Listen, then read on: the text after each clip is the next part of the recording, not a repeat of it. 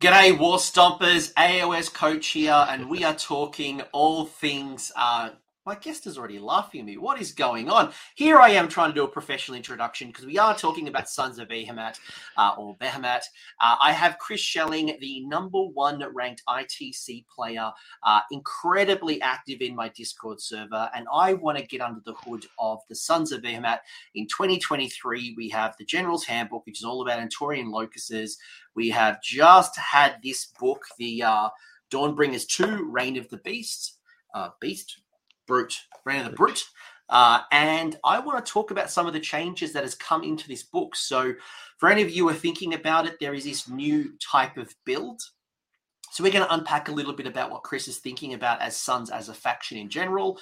Do we like this particular build?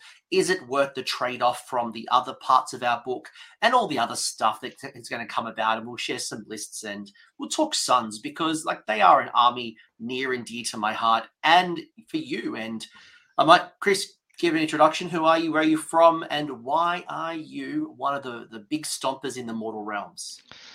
Hello, Chris Schelling. I play out of Houston here, and the Suns is an army I just haven't been able to get away from ever since I painted it up.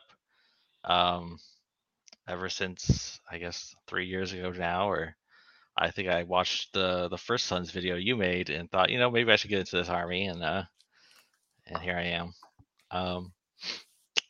And I was laughing earlier because what better army to have a grin on your face and laugh while you're playing. It's such a fun army. I think that's the thing that I've learned. And I remember when it got announced, I don't know if it was Nova. No, it wasn't Nova. It was before that. I remember it being announced on the Games Workshop stream, and I'm like, this is the faction for me. This is the monster truck toy faction. And I remember picking it up for the first time. I remember actually going to my very first event, and at the same time, Games Workshop had asked me, can you write a MetaWatch article about Sons? And I'm like, if I fail and I go 1 and 4, and I've just talked up Sons and how I'm an expert and all this stuff, I'm like, I'm in trouble. Luckily, I went 4 once. I did the opposite. But it's just been an army I love. It's a fun army to paint. It's a fun army to convert. It's a fun army on the table, and it's so liberating. You got deployment shenanigans. I don't care. You got all a million wizards. I don't care. What's on the table is what's on the table. But there's a couple of little tricks that have kind of come along the way. So for me, it's just an army I love. I absolutely love this army. Yeah, it's a real fun army to play. It really lets you, when you only have between 4 and 6, maybe more models if you really like the baby Gargants. But when you don't have a lot of models on the table, it lets you get a lot of experience really with positioning, learning the importance of every little move, because when one model is a quarter of your army, like a 3-inch pile-in can make all the difference. But yeah, and I originally picked them up. I wanted, it was a painting project mostly. I didn't play the tournament a while because it was late pandemic here, and I picked it up and painted them. And then the first game I played was the first game of AOS 3 that I got a chance to play right after the AOS 3 came out.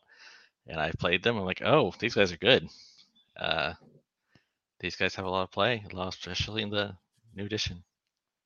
Well, let's actually segue to that. So the last 12 months, so General's Handbook 2022, we had season 1, which was about the Galatian veterans. We saw bounty hunters, and it was a season that we didn't get to interact with the rules very much.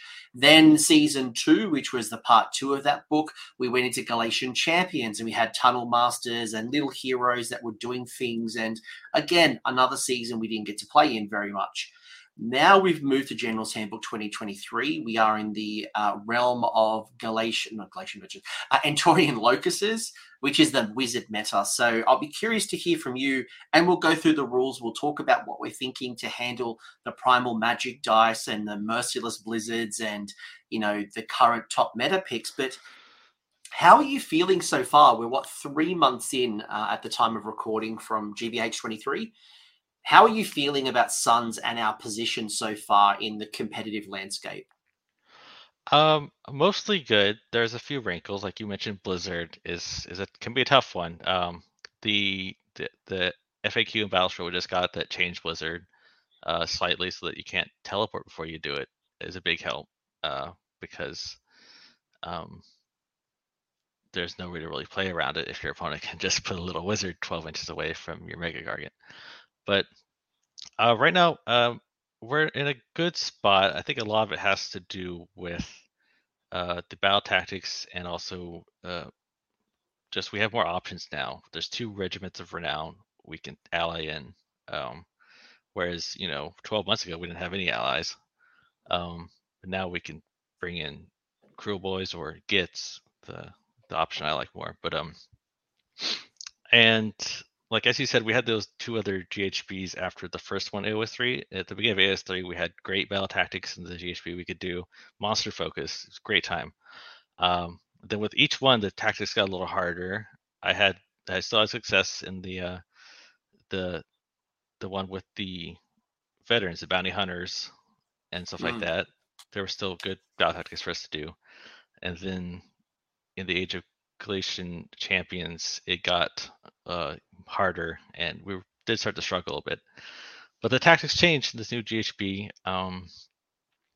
And at first glance, you might look at them and think like they aren't that great for us. But there's more play there than it seems, and uh, there's a it's it's not the impediment it was in the last GHB. No, I'm feeling like the missions are relatively favorable to us. They're certainly not easy to exploit. There are still ones where, you get an extra battle tactic if there's an Antorian locus on there. So it's not like it's playing into our strengths, but you're right. When you look at the battle tactics available in the General's Handbook, you look at potentially where you can so a lot of the battle plans being used at tournaments at the moment have very compressed. So you, with your fast movement, with your large base sizes, you can control objectives quite well.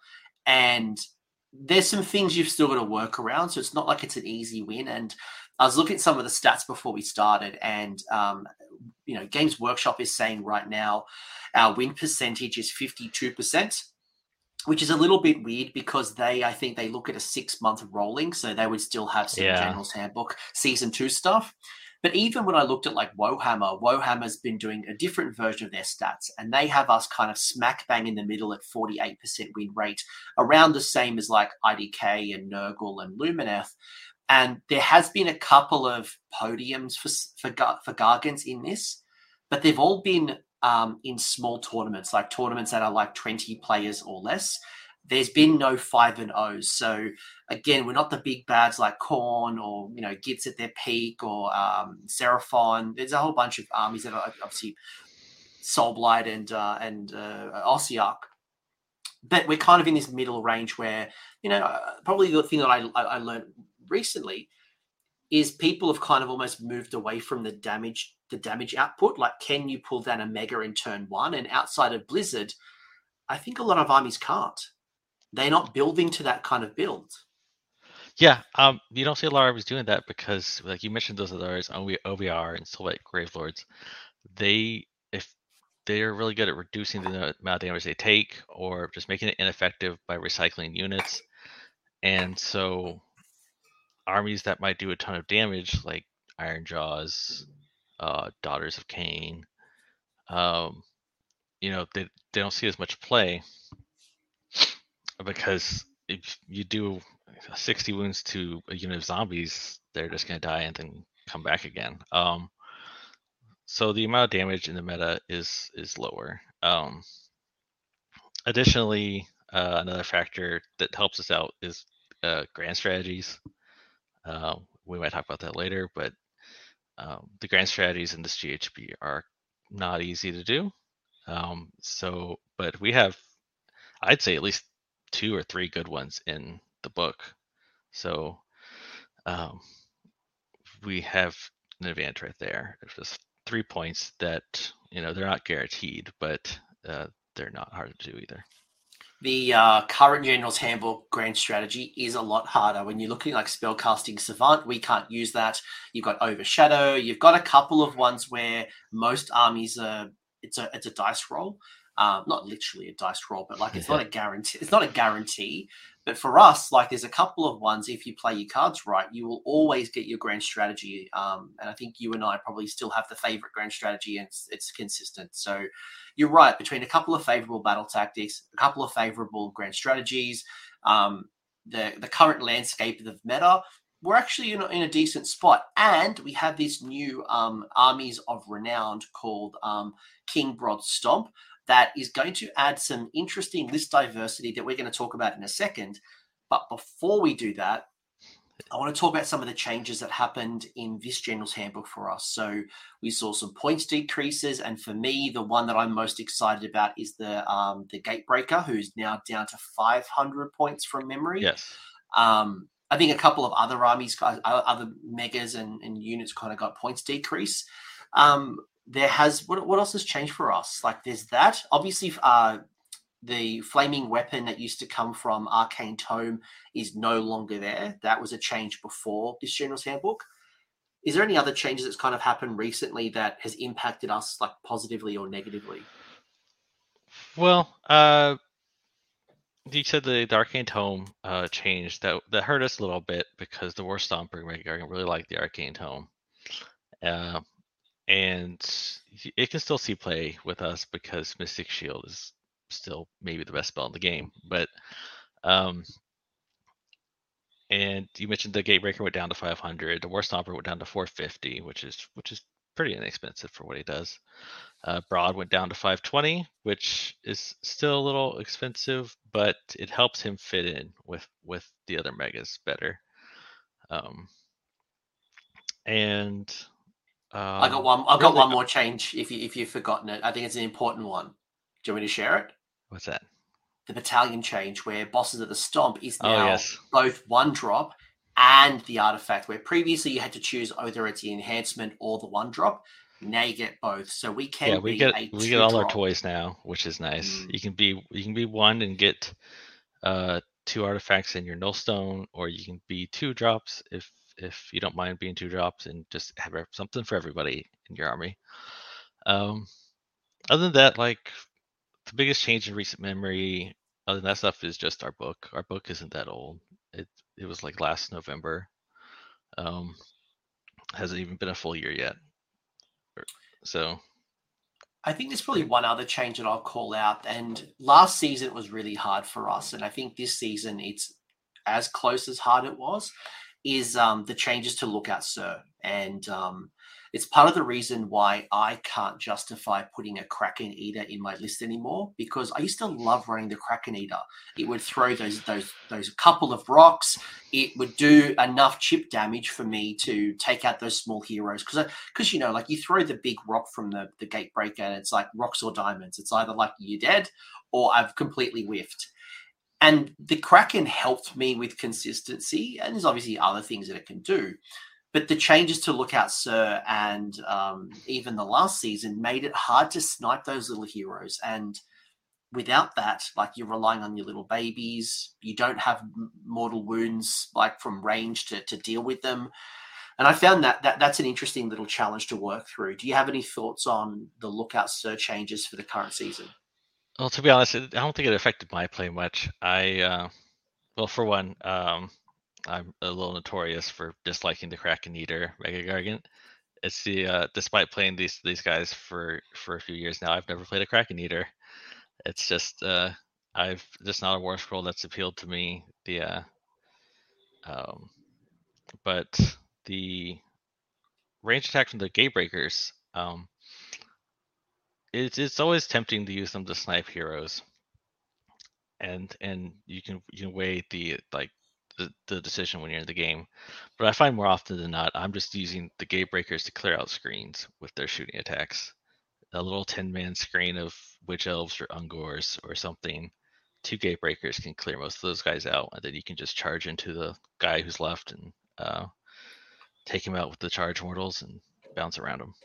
But so the Lookout Sir, like it took away an option for us. It makes one of our battle tactics in the book a little harder than it used to be. But I don't think it's affected me too much. I'm not saying that it's a massive impact. It's not like my strategy has completely crumbled, but it's Yeah, something where sometimes there's an army. Let's say it's like Seraphon, for example, right? Where you've got this wizard castle and you need to take out that little minor hero. Or you got that little, blizzard wizard git that's like a 5 wound idiot you just want to throw some rocks at. yeah, It becomes hard. And then being being a melee force, you're in combat and then you're in 12 and they blizzard you. So it's just one of the factors you need to play around, but it's certainly not going to cripple your win. yeah. Do you want to get into the new rules? So that's kind of like Yeah. where we're at. I think we're in a decent spot. We're kind of like, we're not the worst army, we're not the best army. No. Um, Yeah, as you said, there hasn't been a 5-0 finish this GHB yet, or probably in some time for Gargants, to tell the truth. yeah. But I think we're obviously capable of going 4-1, and I think a 5-0 would just require some luck, because even though, like we said, there's not as many high DPS armies out there, there are high damage armies still out there, and you can get unlucky and run into one, or just even our matchups against armies like OBR and Soulblight, like it's not the worst, but it's still an uphill battle. I was going to say, one of my biggest struggles of late with Suns has been OBR. When you got all of these Immortus Guard, you don't have the damage output, and that's probably been one of the differences between the last Battle Tome and this Battle Tome, is that the damage isn't as much. We've got more tricks like shutting down Inspiring Presence, and there are other things, but I just found I didn't have the damage to grind out those 6 Immortus Guards, and then they can kind of regenerate, and it's just like, oh. Or at the same time, without the flaming weapon, it's hard to wipe out that Yeah. that unit of zombies, where that would have been critical to get rid of them. Yeah, in the OBR matchup, we really have to like depend on roar to keep us alive in fights. If you fail that roar, then Immortus Guard will take out a mega in a turn, and then but if you get the roar off, then you can hold your own against some Immortus Guard or Stalkers, and keep them from grabbing an objective from you, and that usually ends up being the game plan. I have found we do have the damage to take out like a block of 6 Immortus Guard, but it requires you to play a list that's very tailored to it. You have to play multiple Great Breakers and Broad to give them more rend. And I've done that before, but in the process, I end up failing a bunch of battle tactics because of the armory build. Because of the bloodlust. Because of Yeah. bloodlust, you're like, I want to kill these 6 bloody Immortus Guard. So let's get into the new stuff, right? So this book is literally hitting the shelves, I think, at the time of recording. So you can pick this up if you want to. Affiliate codes, by the way, are in the episode, but that has nothing to do with things. Let's talk about the rules here, right? And for anyone who followed the Dawnbringer rules from season 1, Dawnbringer 1 to Dawnbringer 2, is the Dawnbringer 1 books had this thing called Regiments of Renown, where it was like a package of mercenaries or allies that you can bring into your force. So Chris mentioned earlier, there was the Cruel Boy one that gave us a bunch of Man Skewer Bolt Boys and Beast Skewer Bolt Boys. Then there was the Gits version, where there was like the Rabble Rouser, a bunch of like Squig Hoppers, and the Gobblepalooza, and they were a little package. Now you have this thing called an army of renown. Now the difference is, and Chris and I were talking about this before we started the stream, is that the difference with the army of renown is that you have to follow the rules exactly what's on the screen. So what that means is that you can't take grand strategies from outside of this. It means you can't take battle tactics outside of it. Your core battalions or your war scroll battalions. So for us, like, it's not going to, you're sacrificing your battle regiment, your bosses at the stomp, in order to use this particular You can battalion. still use the battle regiment. You can use the core book battalions, but you just can't use the battalions from your own army book, is what it In says. addition, the following rules from this faction. Oh, sorry, it's from the faction battle tome. So yeah, in addition, the following rules from the faction battle tome are not in use. So there's stuff that's outside. So bosses of the stomp and What's the other one? What's the other battalion we've got? I rarely Foot use Sloggers. Foot Sloggers. Yes, I've used it once, I think. Yeah, that one also got changed so you can get Swift and Unify at the same time. So if you have a bunch of Man Crusher Gargants, you might as well take it. Yeah, I don't mind it actually. I'll usually put like Brod in there, and not that it matters which mega goes in there, but like have Brod and a couple of man crushers. So it's a little bit more restrictive, but you are going to get a whole bunch of cool rules. So first things first, you've still got your Mightier Max Ridia, so we don't have to worry about that too much. Your megas still count as per the War Scroll. Your babies do count as 10. No change there, right, Chris? Yep, no changes. They just change the name to This Realm Is Ours, but yeah, because the Army of Renown rules say you don't get your allegiance abilities from your book, but they went ahead and added ours back to this one. Yeah, still megas count as what they say in the War Scroll, and babies 10. Yeah. So that you haven't lost that rule, but where you've gained some extra rules, and we'll compare it against the current rules from the battalion, is first off you've got the World Titan Prophecy, where if your army includes a King Brod has a ward of a 5+ while he's within 3 inches of any other friendly units. Yeah, it's it's a very good rule, and while you don't have to take King Broad and King Broad Stomp, which is curious, this rule, like, why wouldn't you? A 5 of Ward, that's the old Amulet of Destiny right there. It's hot because King Brod has 40 wounds. So he's got more than a regular without the command trait. It is also, he has the ability, the once per game prayer that heals D3. So you're getting a lot of value from having a 5+ ward. Yeah, and you'll see later. Yeah, we're going to have more value when we get to the command traits and artifacts here too. If you are running a King Brod and you're liking this 5+ ward, are you thinking about power pairing him with another Mega Gargant, or are you thinking something like a Man Crusher? I think at first everybody thinks Man Crushers because you could play 3 individual Man Crushers. You could have 2 go off and do their own thing, and 1, be Broad's little buddy. I think that's fine. The issue is it's like if you ever played Stormcast with their Praetors bodyguards. Like if you have a little bodyguard unit like that, your opponent's just going to shoot or attack the bodyguard first, and killing a 12 wound baby on a 5+ save is not very difficult. So I like him with another mega, especially if that mega also has defensive artifact or command trait. Just that you have like a power pair. I mean, generally when you're playing Mega Gargants, like we can spread out a little bit, but it's usually best for your megas to stay together to help each other out. If one of them gets charged, the other one can counter charge or just make piling and very difficult for your opponent. So this just rewards you for playing the way you should. You should keep your megas close together. Yeah, you'll find King Brod, especially for those who haven't used. I've been using King Brod since he was 580, I think he was, and he's a cool War Scroll. He's got, his obelisk attack is very potent, but he can't do things by himself. Like you really need support. The obelisk attack is potent, but it's also 3s and 3s, so it's only 4 attacks. So, but it's 5 damage. It's 5 damage, right? So when that hits, it hits. A couple of other things, and there is definitely an FAQ, so I'll pause on that one for a second.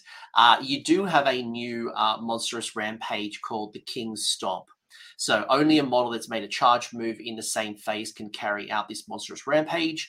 The model can make a 3d6 move, but it must finish within 3 inches of an enemy unit. So literally exactly like the Stonehorn. Yeah, if you played with or against ogres, then you know this rule. It's the same thing the Stonehorns can do.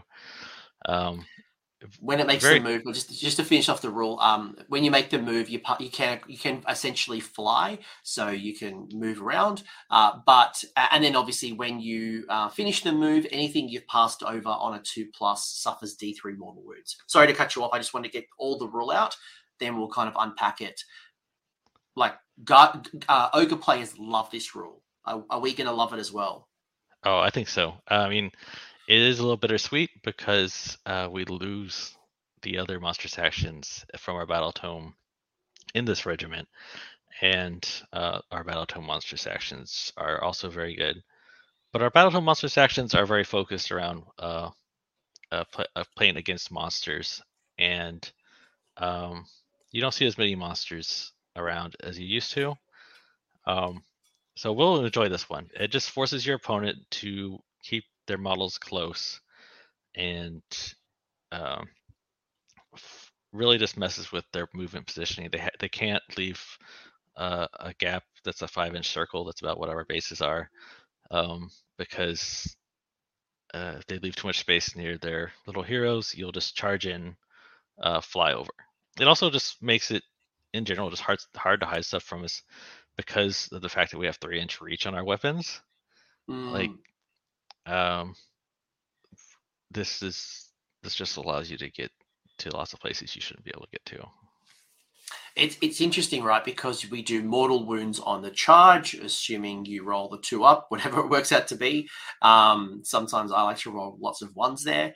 But if you're smart, right, you can charge 2 units, hit them for a couple of mortal wounds. If your opponent starts clearing out models near the Mega Gargant, it might create more space. If not, they might compress it towards the Mega, and then you can use your 3d6 to reposition. And to your point, with the 3-inch range, you can get into the juicier targets as opposed to being tied up with cheap screens. So a lot of interesting play I think you'll need to learn, given how big our base size is at 130. You're going to have to think about where you land the charge first, and then statistically your average on a 3d6 is 10. So just keep that in mind if you're trying to jump and move around. Like, is it just a reposition, or will you be able to jump across and get into something? And keep that in mind. Yeah, like I mentioned earlier, I like to use the Gatebreaker rocks to clear screens, and this just helps with that strategy of using your throwing attacks, your charge impact mortals. You can use this now to get around screens, or at least do more damage to them, and you can do it in addition to the normal stomp monsters action. So that's potential 2d3 mortal wounds to whatever you're in range of, at least. Yeah, no, it's a good little trick. But to your point, Yeah. we are sacrificing Colossal Slam and the one that you like the roaring one where it gives you like it's a bravery check on like wound characteristic of 1 and 2 things. That one I can kind of take or leave. Like, I've had some good rolls with it, but it's not very often. Like, unless you're playing against Gits, you don't often run into anything with bravery less than 7 or 8. So give it a couple of months and we might be thinking about it again with the new Ardboy War Scrolls and cities obviously hitting on tables. That's true. It may, but you're right. Like it's not that useful at the moment. The other rule, and this is a contentious rule because there's so much jank in this. So I'm going to pre-warn you folks that this is going to change. I don't know how it's going to change, but it will have to change. So once per turn in your shooting phase, you can pick 1 terrain feature and 1 friendly Mega Gargant within 1 inch of it. Okay, so far so good. If you do so, roll the dice. On a 2+, that terrain feature is sundered. Chris, so far so good. Nothing's happened just yet. Yeah, so far so good. Then, if that terrain feature is sundered, so we've rolled the 2 up with a Mega Gargant that's been 1 inches of the terrain feature, you roll a dice for each unit that's been, each unit that has any models on the terrain feature or is garrisoned in the terrain feature. Okay. On a 2+. So far it's good. So far very similar to what the Gatebreaker does. So yeah. On a 2+, that unit suffers D3 mortal wounds. Okay, that sounds interesting. No problems there yet. It's the next part. Then, all models from the unit that were on or garrisoned that terrain feature must be set up wholly within 6 inches of that terrain feature and more than 3 inches from all enemy units. The model can't be set up wholly within 6 inches of the terrain feature, and more than 3 from all enemy units, it is slain. The terrain feature is then removed from play. Finally, the Mega Gargant can pick and make a shooting attack for in that phase with the hurled terrain missile weapon profile. So it's an 18-inch range, D6 attacks, hits on 4s, wounds on 3s, rend -2, D3 +3 damage.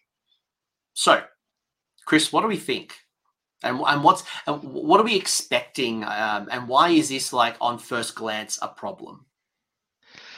Well, what I think is that if you just look at it as it's intended, it's a pretty fun rule. You get to pick up terrain and throw to somebody, and make a pretty decent like shooting attack. Like it only hits on 4s, but it's like you're picking up terrain and shooting an iron blaster at someone.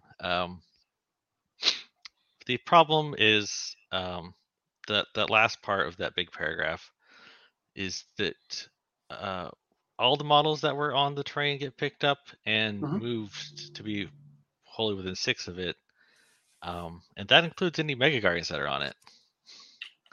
Bingo. So if you tow your Mega Gargant onto that wildwood or that piece of covered terrain, and then roll your 2 up to pick up the terrain, you get to move your Mega Gargant a free teleport essentially, because like a wildwood is not a small piece of terrain. You could potentially move up to like 12, 15 inches. So that is contentious, because it makes sense if you don't think about doing it when your own units are on terrain. Like it's a lot like destroying a carriage on Overlord's boat.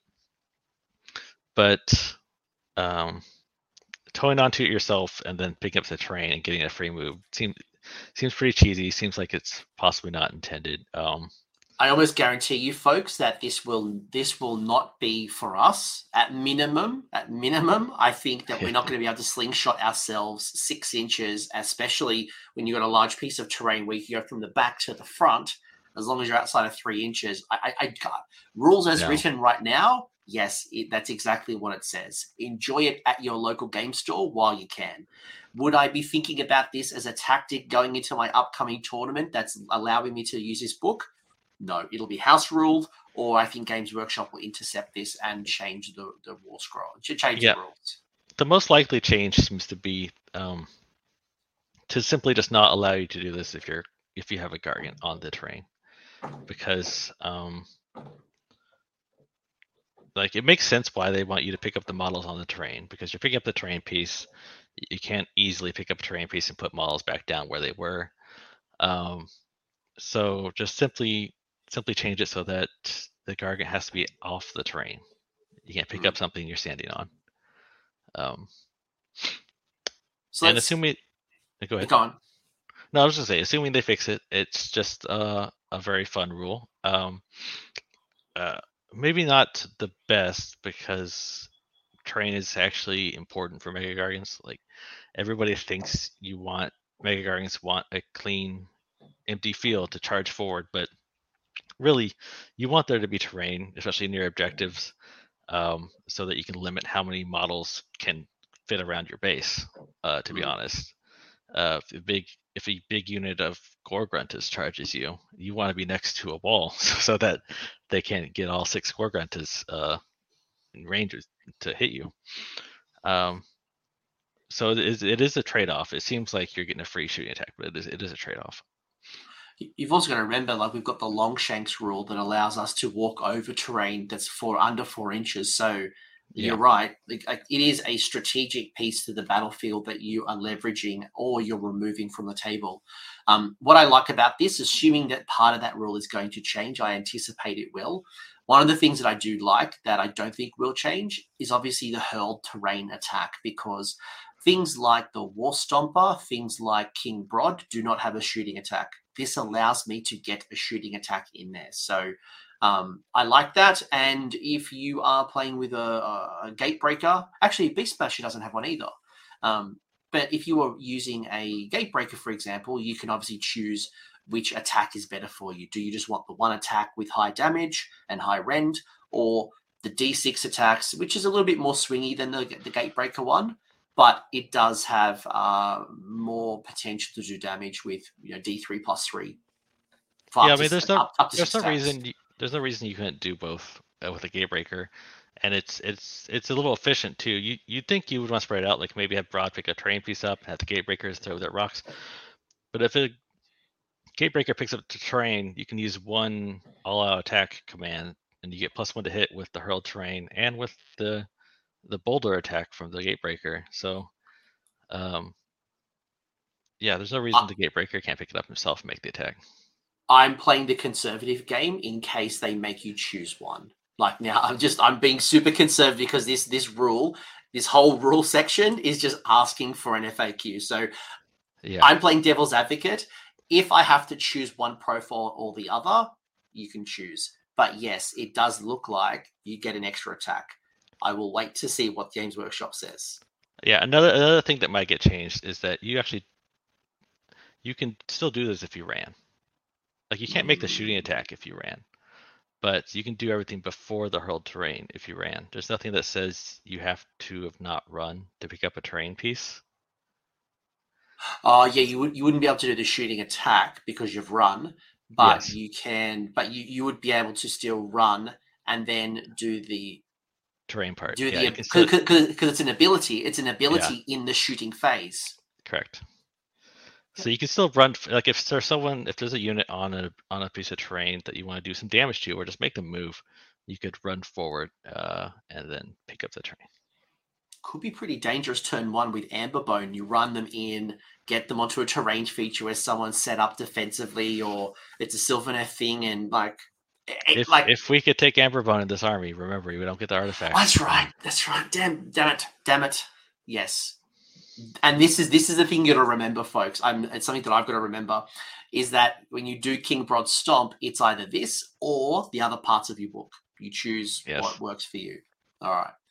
You're ruining my fun, Chris. So far, what are your thoughts of this page versus your allegiance abilities as a regular Suns player? Well, I mean, it's mostly upside. You lose the monsters' actions, like we talked about, the ones focused on fighting other monsters. Uh, but otherwise, it's upside. Like the allegiance abilities for Sons of Behemat, not counting like the sub factions, is pretty slim. It's mostly the Mightier makes Mightier. So we get Mightier makes Mightier still, and we lose a couple monsters' actions, but we get one really good one. And we get this Smash Ultimates rule, which is a little problematic with how it's worded, but potentially a fun rule. And you're obviously giving up Stomp a Tribe, Break a Tribe, Smash a Tribe, so that's what you're giving up here. Yeah, but yeah. Yeah. Cool. All right. So some interesting rules so far, and we'll go to the other parts soon. Because you are giving up your various tribes, you will get your own command traits, your own artifacts, your own grand strategy, and your own battle tactics. So with the King Broad Stomp, your command traits, so Mega Gargant, General only, including unique units. I'll get Chris to explain what that means in a second. And would you make King Broad your general? So you can either take a high expectations for +1 attack characteristics on the Death Grip for friendly Mega Gargants while they're within 3 inches of another friendly Mega Gargant. You've also got Big Eaters. So in the combat phase, if any enemy models are slain by attacks made by a friendly Mega Gargant wholly within 12 inches of this general, you can heal up to D3 wounds allocated to that Mega Gargant after all its attacks have been resolved. The last one is Loudmouth Bully. And once per turn in the combat phase, you can pick one friendly King Broad Stomp unit. That's everyone, obviously, in the King Broad unit. The subfaction, that's wholly within 12 inches of this general. If you do so until the end of that phase, you use the top row of that unit's damage table, regardless of how many wounds it suffered. So, do we like this? And if you're going to choose this, which is the one that stands out to you the most? I do like these. I do like them. I like 2 of them better than our other options, which in this army, since you don't get the command traits from our book, your other options are like Master of Magic and the other stuff from the core rules. Um, as far as the top, including unique units. So that means if you do choose to make Broad your general, you can give him one of these command traits. I don't think that's something you'll do often. I think it's more of just a narrative choice. This is King Broad Stomp. It makes narrative sense that King Broad would be the general of the army. But as far as like match play, there isn't really a good reason to make Broad your general. He's already a war master in the army, so two generals is better than one, just in every case. And just for anyone who doesn't connect the dots here, why would that be important? For many reasons. For command point reasons, you only receive a command point at the start of each of your turns if your general is alive. If you have a Broad as your war master and you have another Mega Gargant as your general, uh, one of them can die and you still get your command points at the start of your turn. Being a war master or a general lets you issue commands up to 18 inches away, which can be handy. If you're playing all Mega Gargants, it's less important because they can just issue commands to themselves. But if you're playing Man Crushers, it's important, especially since Man Crushers get to run in charge near your Gargants. So having two Mega Gargants who can issue commands up to 18 inches away is very nice. And also, like, Broad already gives out buffs to your army, and it's nice to spread out your buffs. So if you're taking something like High Expectations or Big Eater, you have that on another Mega Gargant so that you're not putting all your eggs in one basket. So are they the two, by the way, that you would pick? So you'd either pick High Expectation or Big Eater? I think the winner here is Big Eater. High Expectations is nice because the Death Grip attack, it's a nice attack, but it's only one on these Mega Gargants vertical. Having it go to two, it's another D6 damage potentially against monsters. That's pretty strong. Having two Death Grips against monsters is potentially, like, on average, it's a lot of damage.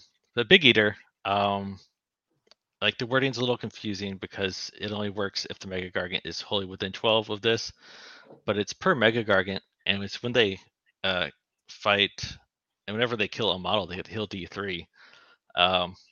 And just once, that's not much, but over the course of a battle, 10 combat phases, that's a lot of healing. Especially when you combine it with the fact that Broad has a ward in this army. We're going to see soon there's another way to get a ward. So whenever you can combine wards with healing, that's just a lot more damage your opponent has to do to you. And if you've played against like Vampire Dragons or Arcan lately, you know how powerful it is to heal after you fight things. It just makes you harder to kill in the combat phase in general. So yeah, I think Big Eater's the choice here. Yeah, look, obviously there's two schools of thoughts here. You've got the people who love to smash and they build around smash, so High Expectations is going to be great for you. For someone like me who plays defensively traditionally, like, I'll always take the command trait to give my general +5 wounds. I'll look for the Amulet of Destiny for a 6-up ward. I'll always look for, like, healing, because the power, from my opinion, is the longer I keep my Mega Garg on the table and denying objectives, the longer the lead I'm building. So I would probably, if I'm going to choose any, I'm going Big Eaters. Loudmouth Bully is fine, don't get me wrong, but I don't think I need, because they don't degrade as quickly as they used to, right? They don't degrade as quickly as they used to, and also, like, I think Loudmouth Bully would have more consideration if you could do it for the whole turn and have it so that you use your top profile for counting on objectives. But since this is just a combat phase, it's just going to affect your attacks, and our attacks don't degrade that much at first. It's only when you get down to your last profile that you lose out on a bunch of attacks. And I guess the argument would be, healing D3, and, obviously you've got Heroic Recovery, and King Broad can do the once per game D3 heal. Like, keeping them around the table healing longer is probably going to give you more value than the Loudmouth Bully. Yeah, and I agree with you. Like, usually I do take the +5 wounds when I'm playing a Sons of Behemat army that's not this regiment. So you don't get to take +5 wounds, but you consider, like, the unit that has Big Eater will always be triggering it when they fight, because when they fight small models, of course, because they have the traits, and you figure they probably heal at least 5 wounds from this in a game, unless you're playing against other Mega Gargants. But that's a whole other matter. But so not only is your general healing, but now you're also giving healing to anybody who's wholly within 12. You've got 3 artifacts to choose from. So again, we mentioned earlier your universal Suns artifacts, like Amberbone, for example, not on the table. Your Gatebreaker and your War Stomper, depending on the tribes you used to run, not available in this particular build. But what you do have is you have 3 Mega Gargant heroes, which is all of your megas. But we don't have the unique bracket, so King Brod clearly can't get an artifact. You will get Brand of the Gargant King. You've got Lucky Shiny Hat, and then the Crafty Creepers. So Brand of the Gargant King, if the bearer makes a charge move and the unmodified charge roll is an 8, the strike first effect applies until the end of the turn. Lucky Shiny Hat, it gives the bearer a ward of 5+ only against mortal wounds. And then Crafty Creepers, at the start of the combat phase, you can pick 1 enemy hero with an artifact of power that's within 1 inch of the bearer and roll a dice. On a 5+, that artifact can no longer be used. And if it was a weapon, it reverts to a regular weapon profile. So do we like these? And of them, which is our favorite or favorites? I do like them. I don't think I like them quite as much as the ones in our book. I mean, Lucky Shiny Hat, I think, is probably as good as the ones in our book, but the other 2 are fine. This follows a similar pattern to the command traits, really. The first one, Brand the Gargant King, is going to be good if you're in the mood to fight. Like, you take High Expectations, you take Brand the Gargant King, you're in it to charge him down. Lucky Shiny Hat is my pick from here. A 5+ ward against mortal wounds is going to be good, especially now with Blizzard running around. There's high sources mortal wounds like Seraphon, like Lord Croak, and potentially the Hurricanum. When the Hurricanum hits the table, doing a whole bunch of mortals in the hero phase. Yeah, or just cities in general will be doing a lot of mortals on 6s to hit, or stuff like the Hurricanum or spells. So there's a lot of sources of mortal wounds right now, and having a defense against that is great. Part of the reason I've been playing just plain old 6-up ward Amulet of Destiny lately is because I need something to help against mortal wounds. Crafty Creepers is okay. It doesn't sound great at first glance, but it is a powerful effect to take an artifact off of someone. But for our Mega Gargant, you kind of need something that's going to be more effective more often.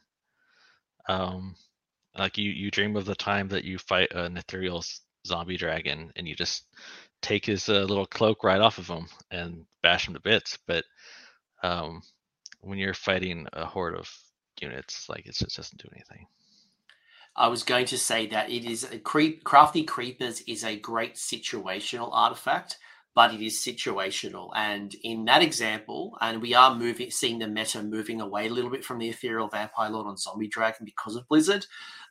What you are, like for me, when I'm finding myself in that situation, I'm just using the Mega Gargant, like the Gatebreaker, just doing that 4-up 46 mortal wound smash. And it's a 50-50 shot. This is a 1 in 3 shot where I may not ever roll that 5-up, and I'm just constantly grinding with I'd just rather.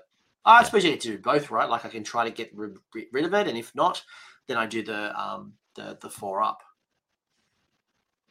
Yeah, and like outside of the Vampire Lord on Zombie Dragon and really other Mega Gargants, you don't see a lot of big fighty heroes with artifacts right now. There's not a lot. There's not a lot.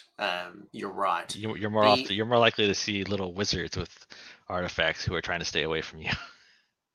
Question from Plastic Crack, Peter Atkinson, which is a good question in regards to the 5-up ward against mortal wounds. Do you think it's better to have the 5-up mortal wound save, or would you still go with the Amulet of Destiny for the 6+ ward against everything? I think I would go with the 5-up Mortal Wound save right now with Blizzard around, because even after the change in this most recent battle scroll, it's still something you have to watch out for. And with Seraphon being a heavy hitter right now, and like you mentioned earlier, cities, the 5-up is going to be good. And I think the Big Eater command trait helps with this decision too, because you are going to have healing on the side for when you're just fighting regular wounds. Yeah, no, I can see that. I can definitely see that, especially in the current competitive landscape right now, where there are a bunch of mortal wounds being thrown around. I probably would want the 5-up ward as opposed to the 6. But if I chose the 6, it's not a bad investment. It's just you're getting value when you're not being mortal wounded, which is also high rend attacks, which helps, especially when you put in, Finest Hour, outside of this build, obviously, Glowy of Shield Protection.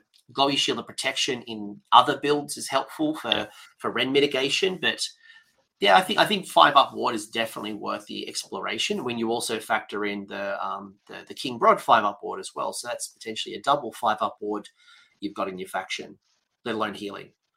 Yes. You have a grand strategy. Now, I'm going to fast forward over this grand strategy because it is, I don't want to call it hot garbage. It's just you can't achieve it. So this is another one of those things where I think they're going to have to FAQ it, specifically because it says when the battle ends, you complete this grand strategy if there is no more terrain features on the table. Now, why can't I do that? You might ask. Well, Chris, that's a great question, because I can only once per turn in my shooting phase take out a piece of terrain. Now, Chris, how many pieces of terrain is on a battlefield in Age of Sigmar, traditionally? Traditionally, I'd say between 6 and 8. If you go to a GT, it's going to be 8. And remind me again, how many rounds are in a game that I could be doing my own shooting attack? Usually just 5. Okay, right. So there's 5 rounds and 8 terrain features. Yes.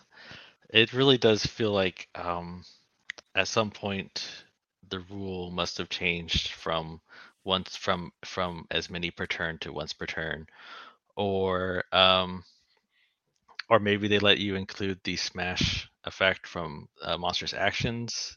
I guarantee you in playtesting it was every Mega Gargant could do it. And then they just forgot to change the grand strategy. So right now, it's bad. I can't do it. Don't pick it. Move along. But if it changed a little bit, and obviously this could just be if you flatten 5 pieces of terrain, let's say it's a once per game thing, like every turn you flatten terrain, would you take it? I still would. It becomes a gamble then, because you still have to roll a 2+, if I read the last rule right, to pick up a piece of terrain. So you have to roll a 2+ at the very beginning to sunder the terrain. So you're banking on, like, it's not an issue getting to 5 pieces of terrain. That's doable. The issue is rolling 5 2-ups in a row. Like you said already, you know how often you miss those charge impact mortal wounds on a 2-up. Or how many times I failed the death grip. Like it's always like you roll the 1 to hit, and you're like, oh. But I don't forget the math at the moment, but I think rolling 5 2-ups in a row is that's not great. I think it's probably close to a 50-50 or less. So I probably wouldn't take it.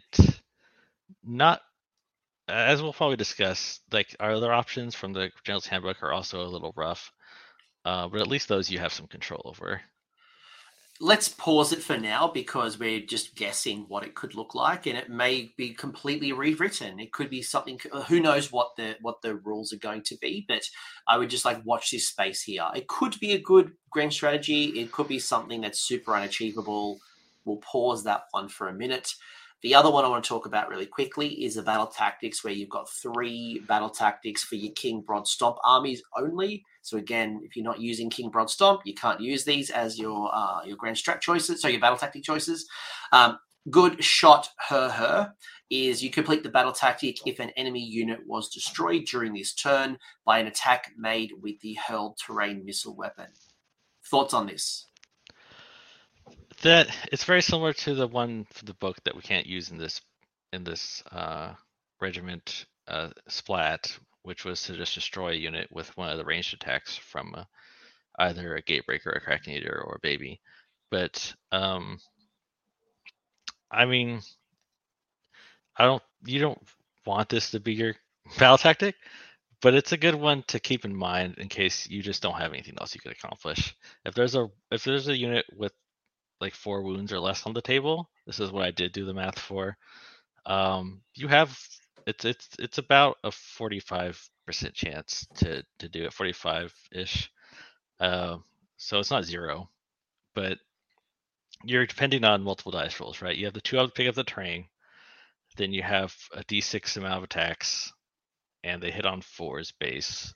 So, and you have to choose. Okay, you don't have to choose which enemy unit you're destroying, but it should be obvious. When you do it, your opponent's going to see their little 4-wound hero and know that you're going to try to kill them. Or it could be a unit that's got attrition Yeah. on them and there's like 2 or 3 wounds left on the unit, which is not a bad choice. D6 attacks, D3 plus 3. You just need at least one of those to go through for the minimum 4 damage. So it's probably a late game play. I wouldn't be using it turn 1, 2, or 3 unless there was like a situation that had arisen that there's that 1 or 2 models that past battle shock and is just sitting there and like clogging me up. But otherwise, yeah, it's it's decent, a bit of desperation tactic, like unreliable. A lot of failure points. A lot of failure points. Second one is the King's Conquest. So you complete the battle tactic if a friendly King Broad and 1 other friendly King Broad Stomp unit are contesting the same objective at the end of this turn, and the objective was controlled by your opponent at the start of the turn. So basically, opponent holds an objective, you now control it with King Broad and a friend. I mean, this is just a slam dunk. I mean, King Broad's going to have a friend most of the time with his award ability from the last page. So this is simply just taking an objective from your opponent with Broad and his buddy. It's easy to do, probably most of the time. It's not one you can do turn 1 very often. Unless your opponent moves forward. Like, if you're going at the bottom of turn 1, then maybe you can do it. If you're going first in turn 1, it's likely very difficult. You'd have to charge into your opponent's. You'd have to run into your opponent's territory, and possibly doable, but inadvisable. Unless there's like a law seeker or like a pre-game move has got somebody onto an objective. But yeah, you're right. Top of turn 1, pretty unlikely. Bottom of turn 1, possible. Turn 2 and beyond, absolutely. Yeah, it's after turn 1, it becomes very likely. The last one is Clear Them Out, where you pick one objective on the battlefield that you do not control. You complete this battle tactic if at the end of this turn you control that objective, and that objective is contested by a friendly King Broad Stomp unit that made a charge this turn. So, objective you don't own, you now own it, and you charge to get it. Yeah, I mean, this is very similar to the last one because when you're doing King's Conquest, the last one, it's very likely you're going to charge King Broad and his buddy to take the objective. So clear them out. Similar. You do have to be careful of redeploys because you do have to finish the charge. But yeah, it's solid. Again, another one that's not a top of 1 option most of the time. You would have to really bring some Man Crusher Gargants. They might be able to do it. Both their run and charge, and the +2 inches of move from Broad's Prayer. But again, once once your opponent comes in charge range, this becomes a tactic that's very easy to do. So 2 out of 3 good battle tactics, and one that's situational, depending on one, how the terrain rules change, two, obviously when the situation arises where you've got a unit with like 4 wounds. Like if you're on that 4 wound sweet spot, you're probably in a good position. But there is a lot of failure points at the 2 up, pick it up. Obviously, you want to roll decently on the d6, the 4 up to hit.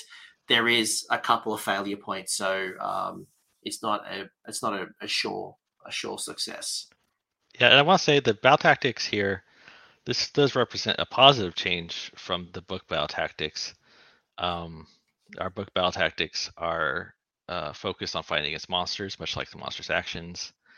And if you're playing an army, if you're playing as someone who didn't bring any monsters, you often just don't accomplish battle tactics from the book, unless you brought a Kraken Eater to kick an objective around and score a tactic.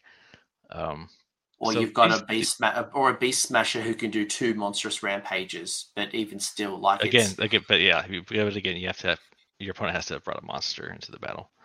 Yeah. Whereas these three, the King's Conquest, clear them out, don't care what your opponent brought to the battle, and can be done with any of the models in your army with broad.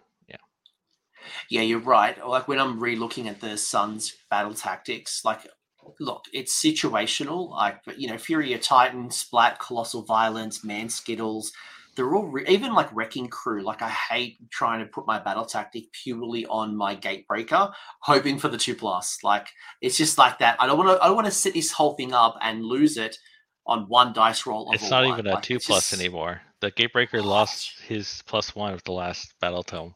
Oh, that's right. It's a 3+, which I mean that is a tactic I've been doing often. But it is a 3+, which is stings. Yeah. The last time I tried it was getting into a Beast of Chaos Hearthstone, and I rolled a 1 on the 2 up when it used to be a +1 on your Smash to Rubble roll. So that's how long it's been since I've used that rule, because I just don't rely on them. Like Fury of Titan, Colossal of Violence probably more useful to me because there usually is one monster. In most cases there is one monster, but lately it can depend. If you're playing against a lot of Soulbright Grave Lords, unless they brought the Vampire Lord, they're probably not playing a monster, or like Caradron Overlords, or even Seraphon might not be bringing any monsters. Seraphon often has like a Troglodon. I mean, some builds will have the Troglodon to increase the range. But yeah, I get your point. Like, Slanesh might not have it with Glutos and just all the Bliss Barbs, or it is a gamble, like I will admit. And I will agree with you that these battle tactics feel more achievable than the ones in our current book. So before we move on, current verdict of the King Broadstomp. Do you like it? Would you run it? And if you were going to run it, would you run 4 megas, or would you run some babies as well? I like the battle tactics, the command traits, the artifacts. Like it's all good stuff. What concerns me is what we lose.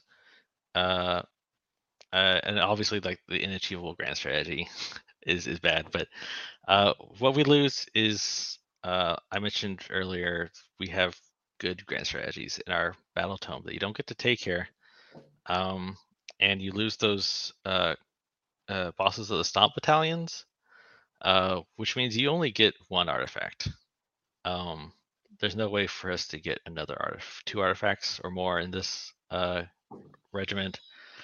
And it also means you're stuck at either 4 drops if you go play 4 megas, or if you want to play some Man Crushers, you can get down to 3 drops. Or I guess possibly 2 drops if you play a lot of Man Crushers, but that's probably not what you want to do here. But I do like that. I do like 4 megas in this army, because I do think Broad wants to be buddy with a mega for a while, at least in the game, so that his 5-foot ward sticks around until his friend has to either go take an objective or dies. And it's just, if you're gonna play 4 megas, it also gives you the most bonuses. If you look at the sub factions we have, Stomper, Stomper Tribe, Breaker Tribe, etc., they don't offer a lot of bonuses to a 4 mega Gargant list. Stomper Tribe and Beast Smash, I don't think add anything for 4 megas. All their rules are for Man Crushers, and the And and your like Breaker, yeah, your breaker tribe, for example, like what you find, and you're right, like what you find is in the other tribes, it's like you've got to go all in. So I've got to run all the gate breakers to get benefits in the gate breaker tribe, or you've got to do war stuff. It's just too much. There's no one force to kind of combine all your variety. Like I like lists that'll have a gatebreaker, broad, a war stomper, or a beast smasher. Like I like having a couple of different megas to fill different roles. I don't want to go spamming on one particular model. You're right. This one does let me feel like I get to tap into various mega gargants and get some benefits across the board rather than just putting it all into the man crushers. yeah. It lets you. It gives them something. You bring your Beast Smasher, your Kraken Eater in this army, they'll get to pick up the terrain just like Broad or whoever else, and they'll get, if you take Big Eater command trait, they get to heal too. They get the monster action. So it just remains to be seen if that's worth not having bosses of the Stomp in the grand strategy, and that's what I'm afraid of with this. Is you're going to be really on the game plan of controlling the primaries, because getting your 3 points for your grand strategy is going to be difficult. And I've also found that controlling the turn 1 battle tactic did not get any easier in the that's an issue with our book too, though. So that didn't change. It's just the turn 1 battle tactic is going to be tough if you have to go first, and it's a mission where you can't easily intimidate the invaders. And it's one of the reasons I like the regiments of renown, which you can't bring in this army. You're not allowed to bring any allies. So, all right. So what I'm hearing from you, and my thoughts as well, is the rules are interesting enough. I would not put them into trash. I think that they are worth exploring. I think they're worth testing, but it depends on what you want to build around. If you're someone who loves to run Stomper Tribe and run all the babies, this may be not for you. If you are someone who wants to run for gate breakers, now they're at 500. You might still be better being in Breaker Tribe. But if you want to run a mixed list, I think this is worth exploring, and I'll be watching the FAQs appropriately to see what actually changes. Yeah, mixed list and either 4 mega gargants or 4 megas and 3 megas and 3 babies would also do fine here. Correct. I would still do, yeah, but you see those war stompers 1 mega and all the babies. Yeah. No, this is probably not for you. This is not for you. I mean, you can do it. I'm not stopping you. I'm not your gatekeeper. But you're not really getting the benefits from the rules. So that's what I'm saying, folks. No, the Man Crushers can't pick up the train and throw it. So no. At best, you're getting the benefits of the ward. So let's maybe in the spirit of time, because I think we'll be here forever if we get into the detail. Because I think you and I, being very experienced smashers out there, we could go into all the weeds, right? So let's assume that I don't run the King Broad Stomp, right? I'm going to pick up my Mega Gargants and I want to have a good time, or I want to do well at my tournaments. Where do you think? What are the tribes that you think are standing up right now in the current season? The current season, I would say there's not too much of a difference in the tribes. I think you see a lot of Gatebreaker right now in the Breaker tribe, just because giving +1 +1 to hit to your Gatebreakers and Man Crushers is pretty good.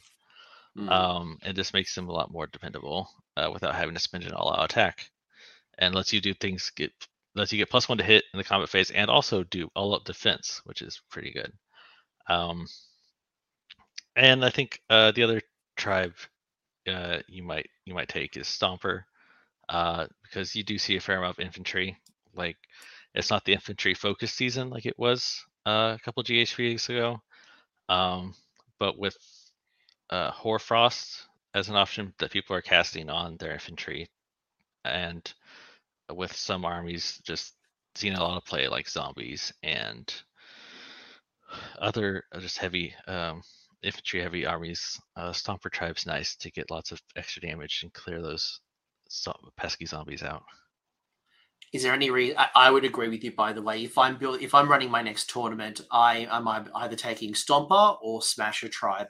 My personal preference is Smasher over Stomper, just because I don't like running lots of babies. I like running 3 or 4 at most, but I don't want to overinvest into the babies.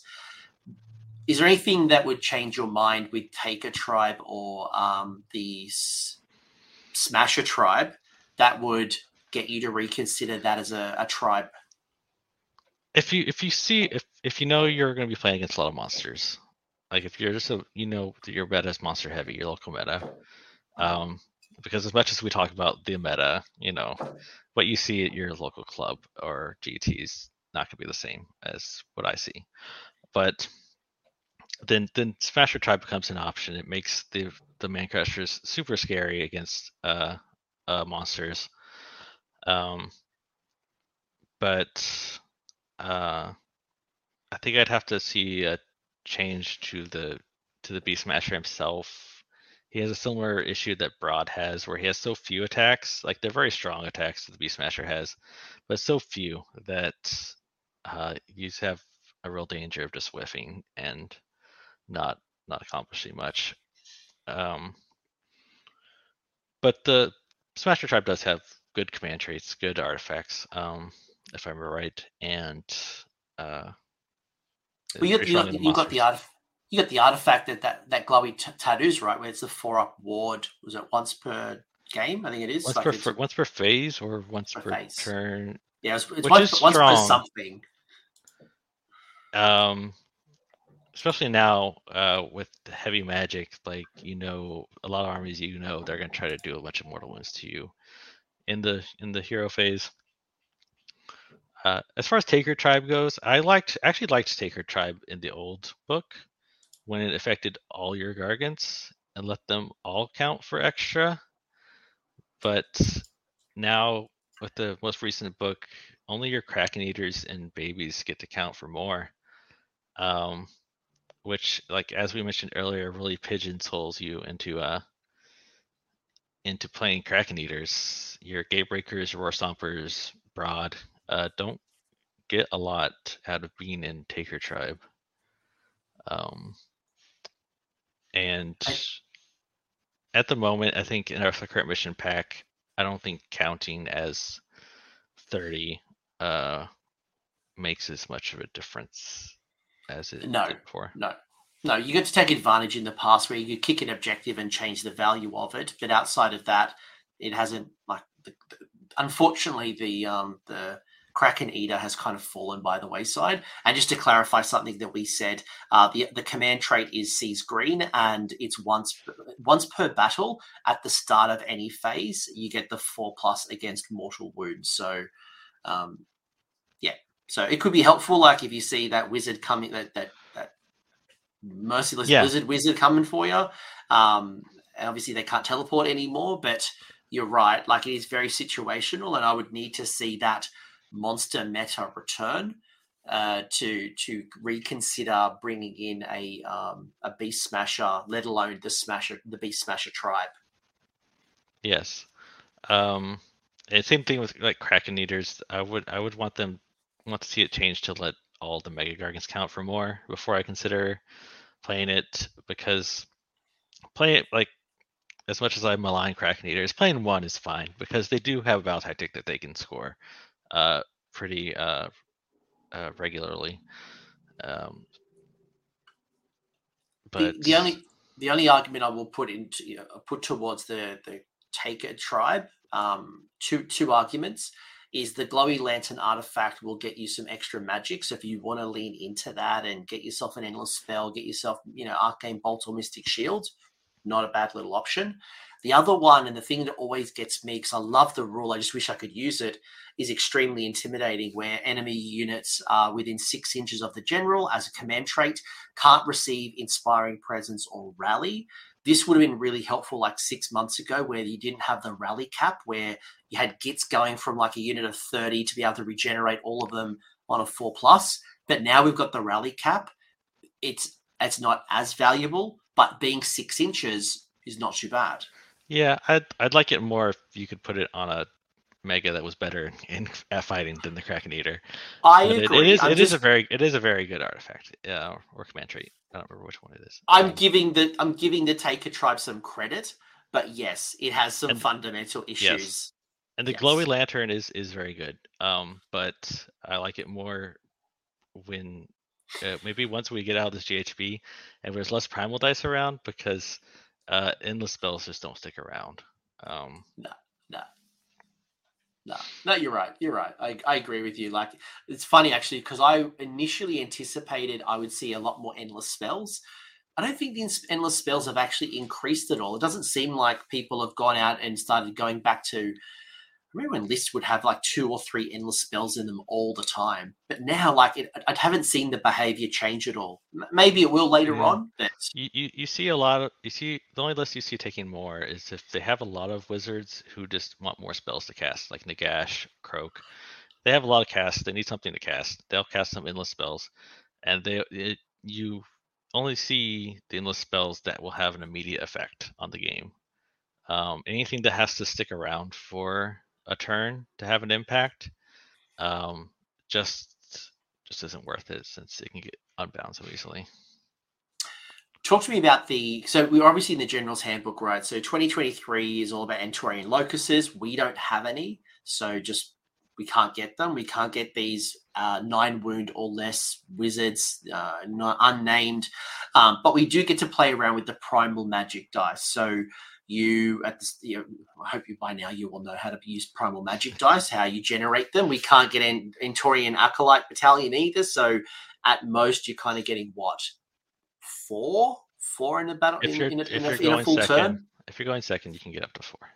Yeah, but with all these primal magic dice being thrown around, are you thinking about getting yourself a wizard like Glowy Lantern, like Arcane Tome, or are you finding yourself playing more in this the Nullstone Adornments, where if you don't have a wizard in your army, you get one of these special artifacts, whether it's the polished Nullstone, the Pouch of Null Dust, or the handcarved?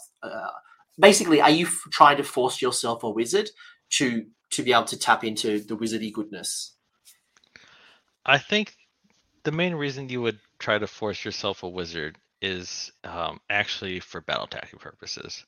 For the battle tactic to cast a spell and not have it unbound, because that's a relatively simple battle tactic to attempt to do. Because otherwise, we're probably just trying to cast Mystic Shield, and with all these primal dice floating around and people bringing wizards, and armies that want to cast spells are probably bringing wizards that have bonuses to cast. So you're going to be usually at a disadvantage when you're trying to cast spells. Either they have bonuses to cast, or they have the Acolytes Battalion and they have more primal dice than you.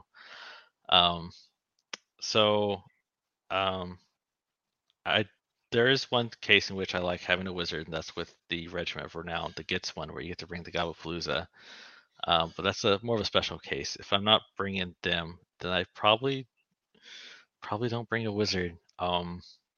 Instead, you get to take one of these, and you get to use your artifact on something else instead of the tome, and you get one of these enhancements, probably the hand-carved icon for so that you can unbind spells without having to use a heroic action.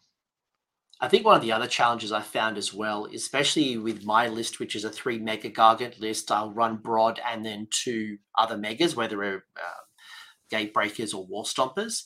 If I'm taking the Boss of the Stomp Battalion, getting myself an extra artifact, that's 2 artifacts I've got in my army, and you can't have a Nullstone Adornment and an artifact on the same person. So you are essentially trading off one or the other. Do you want Amber Bone? Do you want an amulet? Do you want, some other type of, artifact depending on the tribe you're running? So it's an interesting trade-off, and I always find that maybe I'm trading off these. Like I think the others are still more valuable. I don't know, because I run broad. But if I wasn't running broad, Yeah, it'd be fine. I don't think any of these are as good as an artifact. And yeah, if you're running broad or you're running lots of man crushers, you might just not have anywhere to put this since you can't put it on a mega that already has an artifact. So it's more just a nice bonus. If your list, if you don't have broad in your list, or you don't want to bring Arcane Tome, you don't have Gobblepalooza in your list, it's just a nice little bonus. I will say, though, the Pouch of Null Dust, I think is very valuable right now, considering that you can't get a teleporting wizard, so the enemy has to set up a turn in advance. So you now know when they want to try to blizzard you. So being able to go, cool, you now miscast on a 1, 2, or a 3, and that can be really, because all you need is probably just to unbind that once. Like if you failed your Primal Magic dice and you couldn't stop it, this is also not a bad little thing. Obviously, you activate this beforehand, but it's not a bad little defense for us. Yeah, it's all right. It's one of those artifacts that's not artifacts. It's one of those things that's just going to be pretty useful and a good psychological factor in a couple of matchups. If you're playing against Nagash, if you're playing against Seraphon, if you're playing against Zinch, at the start of the turn, if you use this pouch, then like your opponent has a problem. They want to cast a million spells, but every time they go to roll a spell, there's an increased chance of miscasting, and it's not a huge increased chance, but it's enough that it can throw a wrench in their plans for a turn. But that said, like against most other armies where they have between 1 and 3 casts a turn, you just might forget you even have this. Or that you got OBR that's not really spell heavy, or you've got Fire Slayers or Khorne or KO.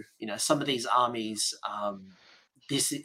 Back to your point you mentioned, I don't think these Nullstone adornments are better than an artifact. There are so many artifacts that I would rather have than one of these. So if you find yourself with your list where you have a space for it, absolutely take one. It's free.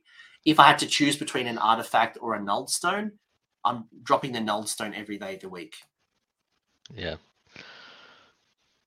Do you agree? Anything else to say? No. Go on. I was going to say one more thing about the Nullstones. The polished Nullstone Pebble,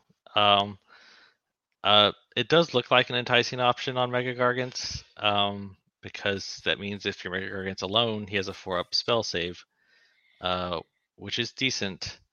The issue there, though, is that it means your Mega Gargant's alone. For one, that's a problem. So, like, if you're playing King Broad's Army of Renown, and that's an army where you will get to take a Nullstone enhancement since you can't take Boss of the Stomp. Mm-hmm. But in King Broad's army, you want your Gargants to be together. And if your Gargants are together, then this 4-up is just going to redirect their spell. And it also doesn't help against Hoarfrost, is the issue with it. I would argue that even outside of King Broad Stomp, you always want to run. I always run my megas in power pairs for at least the first 2 to 3 turns. Once like I've started to dominate the board and I've kind of like the attrition and the objective being controlled, then I can kind of split them out and do their thing.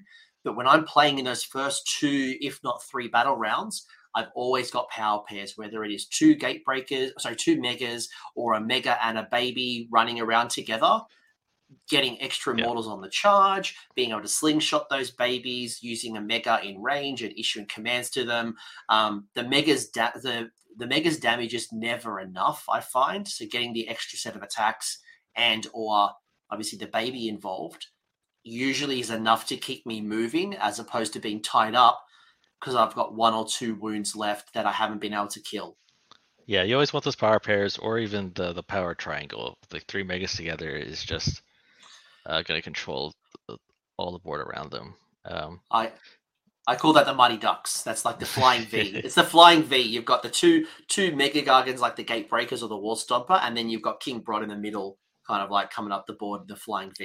it's such a powerful formation because um, even outside of the Army of Renown, it doesn't look like you get any bonuses for doing it, but it just ensures that you can always hit back at your enemy if they come at you, or like if you're playing against Caradon Overlords, like uh, if they fly close and get into range to shoot one of the megas down, you have one or two megas who can then counter charge into them. Hmm. Um, so yeah, you want to keep your megas together. I also find having like in my flying V formation, the because what I normally do, right? So let's say I've got two gate breakers and on the flanks of the V, then I'll have King Broad or a Wall Stomper and a gate breaker. It doesn't matter. My King Broad, who's in the middle, can swing the battlefield depending on who needs more help, whether the opponent has, whatever the opponent's done or how the swing of the game is going on. That King Broad can move around and support where required. Where I think one mega alone, you just grind and you're getting stuck, and Yeah, you when you're not charging, you're losing your mortal wounds. You like there's so many things you want to be doing. So another reason why I love running three babies because it gives me some utility and I can still leave a person on the backfield and run around support, flank, or even block something from charging in. Or vice versa, my megas will actually protect my babies, knowing that they can absorb the attack and then the little baby comes in. yeah, exactly. Uh, so we're not taking King Broad Stomp in this example. We're now back to our traditional rules. What's your favorite Grand Strat and why? Well, I think it's got to be make the land tremble, um, especially if you're playing any man crushers or you're playing one of the regiments. Um, just doing a run or a charge every turn. Not only is that something you want to be doing, you want to be charging, you want to be running to take objectives or to get to where you want to be. Um, it's something your opponent can have difficulty denying um, if they aren't certain armies or if they don't have enough units to tie you up. Um, in your example with the unit with three man crushers, um, you can just have one who's running back and forth on an objective while the rest of your army is accomplishing your goals. Um, and it says if any friendly units ran. So if you're playing Big Crick's Cruel Shots, the Cruel Boys regiment, if you're playing uh, the Rabble Rouser and the Gits, if you're playing Kragnos, if you're playing an Incarnate for some reason, um, all these it works with those. Speaking of Kragnos, because one of the questions from Facebook, Sun's chat, Nikolaj, apologies if I've misspelled your name, had asked, does Craggy still have a role to play with mechas? And it's an interesting one because for a while the build was Kragnos, two megas, and a baby. And that became quite powerful for a little bit. Yeah, at the last LVO, I played Kragnos, two megas and two babies, because the points had changed enough where you could fit two babies in there. Um, and it's certainly good. Kragnos brings a somewhat reliable amount of damage to the army that you just don't get. Um, like a Gatebreaker can potentially do uh, a Kragnos amount of damage, but not nearly as reliably as Kragnos can. Um, and Kragnos gives you 3 to 6 charges, which is and having long charges is something we didn't have as much of before the Battle Tome. We didn't have Amberbone artifact. We didn't have the Gits battalion regiment. Um, I think at the moment Kragnos suffers from a few things. Uh, he has a good spell save, but Blizzard is actually a problem because rolling higher than 12 on 3d6 um, is not guaranteed, certainly. So he is at risk of getting blizzarded. Um, Hoarfrost is good against him because it can make a whole unit of stuff run 3. Um, uh, and there's plenty of other sources of mortal wounds that aren't tied to spells. Um, And we have more mobility options now. We don't have to rely on him to get 3d6 charges, and he's just a lot of points in one place. We can get for 720 points. We can get like almost a mega and almost two babies for that much. So, or potentially a mega and two babies if you're playing like a war stomper. But the he's got some issues right now. And in the current GHB, there's not a lot of tactics that say I need to actually kill something. It's more about making charges, retreating, being at certain places on the board. Um, it's less about having to actually like kill things. So I think he's still fun. He's still fun to play if you want. If Yeah. you want to go the strategy of charging as soon as you can and fighting, he still does that. But I don't think it's optimal right now. He's a lot of points, and going down does hurt a lot, especially being only 16, 18 wounds versus like 35 mega. The counter argument, and I'm not trying to convince you to take Kragnos, but the counter argument to you would be if the meta, for example, is, let's say Seraphon is really dominating, and let's say the archetype actually, not just Seraphon, but let's say it's like Zinj, Seraphon, Lumineth. The archetype is these castles, right? If you want to break the castle and maybe get in front of them and smash them before they've got their spells up, being lowest drops as possible, 3d6 charge into them before they got their buffs up, there is an argument that Kragnos could be valuable in that situation. But in most situations, he's a lot of points, not a lot of wounds. If he goes down, you will feel it, and you'll probably regret not taking 2 extra megas or a couple of babies for the same points investment. Does have more smash, but yeah, I haven't used him for a while for that reason. Yeah, same. And even like with what you just mentioned, you can only get down to 2 drops with Kragnos in your army, whereas now you can be 1 drop with 4 megas and get an extra artifact, and have the ability to run in charge and charge 3d6 if you're playing Stomper Tribe. So, uh, what Kragnos brings to your army now is just the ability to hit really hard,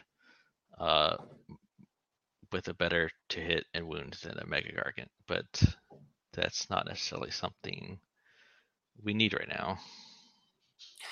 I agree with you, by the way, on the make the lands tremble. I think that's still the best one, and partially why I've moved away from 4 megas down to 3+3, or I think some builds you can even do 4 babies and 3 megas, with the points adjustments. But I think I'm that's how I prefer it, because it allows me a lot more flexibility with the little babies, whether it's supporting in the offense, whether it's protecting defense, whether it's going onto the flank scoring objectives, whether it is like there's a lot of utility in there, especially for some of the battle plans where there's like 5, 6, or shifting battle plans where, like, one turn this objective is active, then another turn this objective is. It gives me much more flexibility to play the game and then swing my megas where I need them to be, and then just grind and hold objectives. The other great strategy I would consider, and this is if you're playing 4 megas. I think if you're playing 4 megas, this is probably the choice, is on the warpath. When the battle ends, you complete it if every friendly unit is within enemy territory. It's not so with 4 megas, the reason you wouldn't take Make Land Tremble is it is easier. You only have 4 units. It's easier for your opponent to realize that if they charge you with 4 units that you have trouble killing, and then you have to take the next turn, you're gonna fail Make the Land Tremble. Whereas on the warpath, your opponent can't easily deny it. It's more a matter of you thinking ahead and knowing that around turn 4 and 5, if my opponent's territory is not close to where my megas are, I have to start moving toward their territory. And you only have to be within it. You just have to toe tap into their territory. So even if their territory is only 11 inches off their side of the table, just on turn 5, just have your last 2 or 1 or 2 megas run over and tap their territory.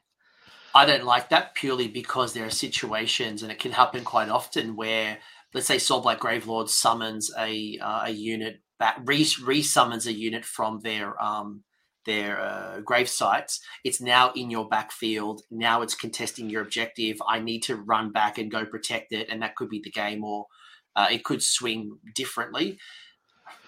Yeah, it's not a. I hear what you're saying. I hear what you're guaranteed. saying, but And it's Soulblight Gravelord is going to be an army. You're going to have trouble with making land tremble too, because a big horde of skeletons or zombies can tie up some megas. But it has play. There's a lot of missions where territories touch the middle of the table, which makes it pretty easy to do. I have had the situation you described happen before, and it's tough. You just have to weigh at the end of the game, like, do I want 3 points or do I really need to take this objective back?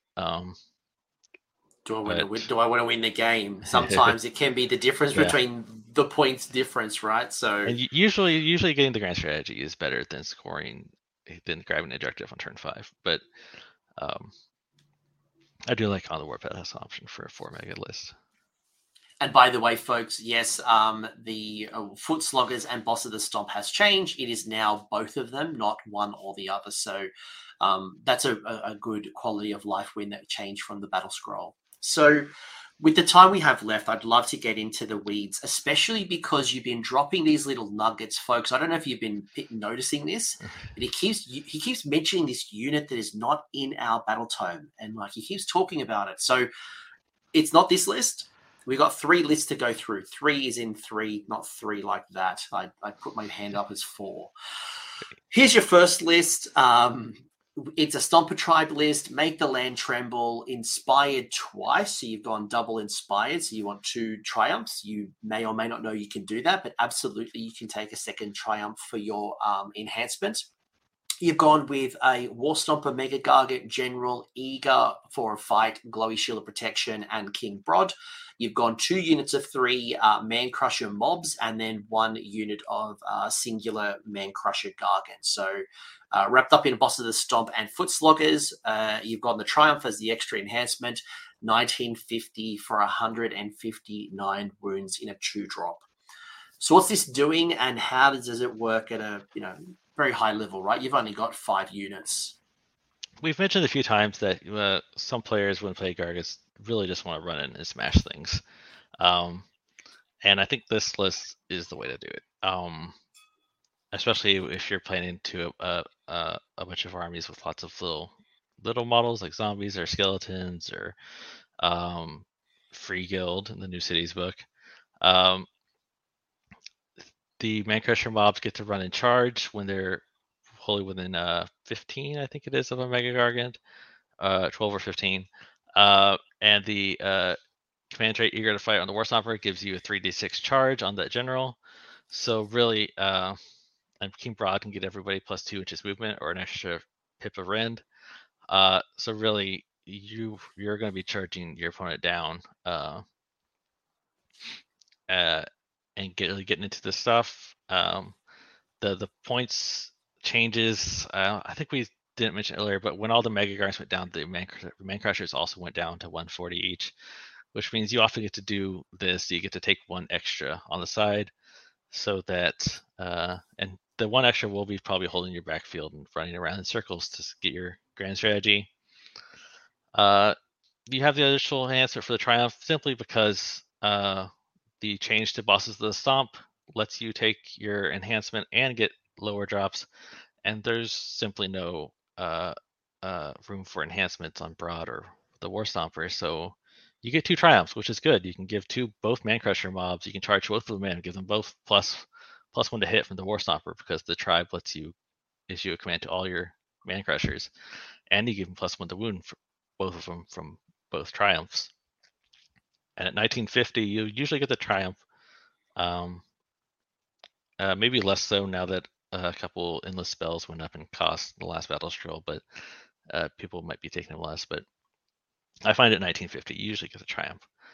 I'm kind of noticing that people are moving away from fighting for the triumph. It seems like I know I've just run a 100-player GT at my and most people were sitting around 1990, 1980, 2000. So There was a time where people were playing at 1900 and giving away 100 points. But I think people are using their points to try to find that extra Entorian Locus in their list, or they're trying to find that endless spell. So They're trying to find you've got a good shot. You've got a good shot. At 950, you got a great shot. People are trying to fit in. They were trying to fit in Malevolent Maelstroms. That's less so now. That went up to 50 points in the last battle scroll, and the rules changed that slightly. But like Suffocating Gravetide at 30, Geminids at 50. Some armies have some really cheap Endorian Locuses they can take. People are going to be hovering usually around 1970 to 2000. At 1950, you're going to get it most of the time, unless you come across someone who's also really gunning for the Triumph. Like Gitz is always playing for the Triumph, especially they can't afford to lose Battle Shock. And just to clarify, Chris, keeping up, which is the rule that Man Crushers can run and charge, if it is within 15 inches, not wholly, just within. So yeah, that's right. That's very beneficial for the Man Crusher mob where there's 3 models. So just keeping them within, just tag and then off you go. Yeah. So this list, like, it's maybe not the most solid list for a GT, but you're going to smash some folks with it. Even if you don't play against a heavy infantry army, Man Crushers with extra run from Broad or with +1 to hit and wound are going to do some damage. And you also, with 7 Man Crushers, that's a potential 7 D3 mortal wounds just in the charge phase from charges on those guys. So yeah, this is the run and smash army. You might have a little trouble with your turn 1 Val tactic, but I don't think you care. I think in this army, you just want to run the opponent down, kill as much stuff as it can, and then have the Man Crushers fall over on top of what you don't kill. So, a couple of other call-outs that I'll make before we move on to the other list is the Man Crusher mobs. I don't see them very often. But something that if you haven't looked at it for a while, they've got an interesting rule called Ooh Under the Heels now, where basically if you do the Stomp Monstrous Rampage on a 2+, you will do what is it for each Man Crusher? It's D3 +2, so you would do a couple of extra cheeky mortal wounds there. Yeah, so there's potential like 7. It's D3 mortal wounds from each one just from making the charge, and then another D3 +2.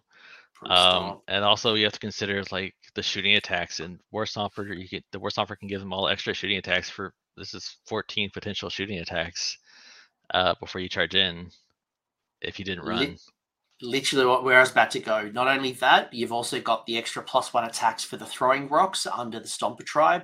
You also get some extra attacks from the Get Stuck In, where if you are fighting a horde, you'd be getting extra +1 damage or potentially +2 damage, which is going to be great for those zombie fights, for example.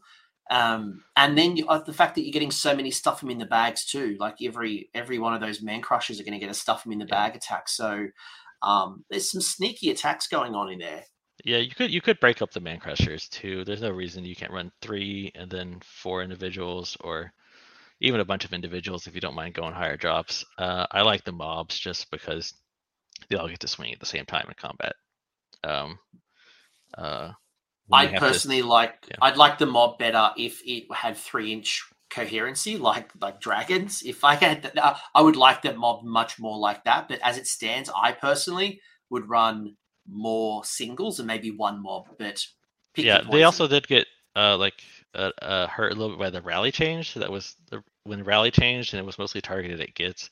It inadvertently hit the mob because you can't rally more than 10 wounds now, which means you just can't rally Man Crushers. Oh yeah, you can't rally. They're 12. They're 12 wounds. I was thinking, I'm like, oh, you can rally 1. No, you can't rally any of them. That's stupid. Stupid. Games Workshop. Let me rally a baby. Yeah. I do have to wrap up soon because I've got work to get into. So I want to get into I just want to talk about your 2 lists and kind of bring this home. The second one is your one that I really want to talk about because you've talked about it, alluded a few times, right? It's a Breaker Tribe, and that's not what makes it special, right? So Breaker Tribe's pretty good. You've got the ears with flags, make the land tremble. Cool, no problems. But where this gets spicy is you've got 2 Gatebreaker Mega Gargants and a War Stomper. Sweet. And then you've also got the Rabble Rouser and the Regiment of Renown that was in Dawnbringers 1. So it is a package for 500 points. You get yourself a little Gits hero called the Rabble Rouser. You also get 5 Gobbapalooza. You get some Squeak Herd and some Squeak Hoppers. What's going on there, and why would you spend 500 points, which could be another Gatebreaker, on Gits? Yeah, it's an interesting way to build Guardians. It's the one of the lists I've had the most success with so far in this GHB, because the Gits bring you a lot of options you didn't have before in the Guardians book, and just a lot of board presence too that you didn't have before. And honestly, the main reason is because they're so good at scoring battle tactics. They have the option of deep striking, of coming in off the board edge 6 inches away from your enemy. 9 inches away from your enemy, 6 inches from the board edge. But when they come in off the board edge, it's at the start of your first hero phase, and they don't have to come in together, which means that you could, for example, put the Rabble Rouser, if your enemy left a spot behind them, you could put him back there, and then put the Gobbapalooza on your board edge so that you can cast Mystic Shield, and then put the Squig Herd or the Hoppers on a different board edge. And all of a sudden, you've scored Surround and Destroy at the top of turn 1. Or simply just put the Gobbapalooza outside of 30 inches of your opponent's wizards, and you could do Magical Dominance turn 1 as long as you don't miscast. So just depending how you feel about your luck right there. And just in general, having more units makes it easier to score Intimidate the Invaders, because you could put all the Gits outside of your territory and then you've scored Intimidate the Invaders. Doing Bait and Trap is easier when you have 7 units versus 4 or 5. They help a little bit with Led into the Maelstrom, because Rabble Rouse as a hero, he can charge and count as one of your charges. And then the other important thing with them is Rabble Rouse's ability to let all your Mega Gargants run in charge, as long as they end their movement closer to him when you run it, when you charge, which sounds restrictive, but is not really as restrictive as it seems. Since you can deep strike the Rabble Rouser, even if your opponent realizes what you're doing and zones and prevents you from deep striking behind them, you deep strike to one side of the table. Let's say you deep strike to your left side, put the Rabble Rouser as far as you can on your left. Then all your Mega Guards have to do is turn a little bit to the left when they run. They don't have to go directly toward them. So it gives you the option of and you can do it with all 3 of your Megas. So it just gives you a lot of mobility without having to take Amber Bone Totem or go for the fight. It gives you extra units. It gives you screens. It gives you a wizard. It gives you the ability to run and charge through the Rabble Rouser. And I know as a Gits player, I can't justify this because I don't have the monsters that I want to be able to do this with. This is the perfect combination, because you also get the inherent in the Regiment of Renown, the ability to come in on the side of the board. So without that rule, different story. But the fact that you can choose to either put it in your territory, their territory, and they don't have to be put together as a package, does bring some great utility. And to your point, a couple of battle tactics you can score along the way. And I tell you what, correct me if I'm wrong, Chris, if I'm a Gargant player and I put down some Gits, I guarantee you my opponent's probably going to ignore them or be just generally confused. Like, what are they doing and why are they there? And if they focus on them, great, they're not focusing on your Megas. If they ignore them, you got a lot of cool things you can tap into. Yeah. Well, like you said, you could put them on you don't have to deep strike them. You put them on the table, use them as screens, which is just something we haven't really had access to before. The best you could do before is put a few Man Crushers in front of your Mega Guardians. But in this case, you get to put 22 Squigs in front of your Gargants, and that's a little harder for them to get through. And you could, but when you put them off the table and you deep strike them or ambush them off the edge, yeah, it presents a conundrum to your opponent. Like, do I go deal with the Gits and ignore the Mega and have to like pull resources away that could be trying to fight Megas to go fight a bunch of Squigs? Or do I ignore them and the Squigs just start taking objectives and harassing my heroes and scoring battle tactics? The Gobbapalooza is just a great unit for not only handing out buffs to the other squigs, but casting Mystic Shield onto your megas, casting the Mesmerize spell, which is no commands. If you really want to, you could ambush them just 9 inches away from your opponent and do no commands. So yeah, it just brings a lot of utility, a lot of play. A couple of other things as a Gits player as well. Squig Hopper will do some mortal wounds when you pass over a unit, and they've got a really good movement characteristic. Your Squig Herd will do a bunch of damage, and as we know, when they flee from Battle Shock on a 2+, they'll do some mortal wounds on the way out. It's only a small unit, so don't expect too many, but they are 2 wounds each. The Gobblepalooza is a double wizard card. There's 2 wizards. At the start of the game, they are a 4+ ward, turns to 5+, then a 6+ as the game kind of progresses. And as you said, there are 2 interesting spells as well. So there's the no commands, as well as, isn't there a -1 to hit bubble in the other one? Yeah, it's a nice one to hit bubble, but it only affects Gits units. So Well, it not bad is nice if you've deployed them to use as a screen instead of ambushing them, then it's great because you have screens that are -1 to hit. But otherwise, they're probably casting Mystic Shield and Mesmerize, or just casting -1 to hit so that it's harder for your opponent to try to hit them. And before you ask, folks, they are not Entorian Locusts, so you can't put Blizzard, Hoarfrost, or anything on them. They're not Entorian Locusts, but it does give you a little bit of magic and, allows you to not use heroic willpower to get yourself an unbind.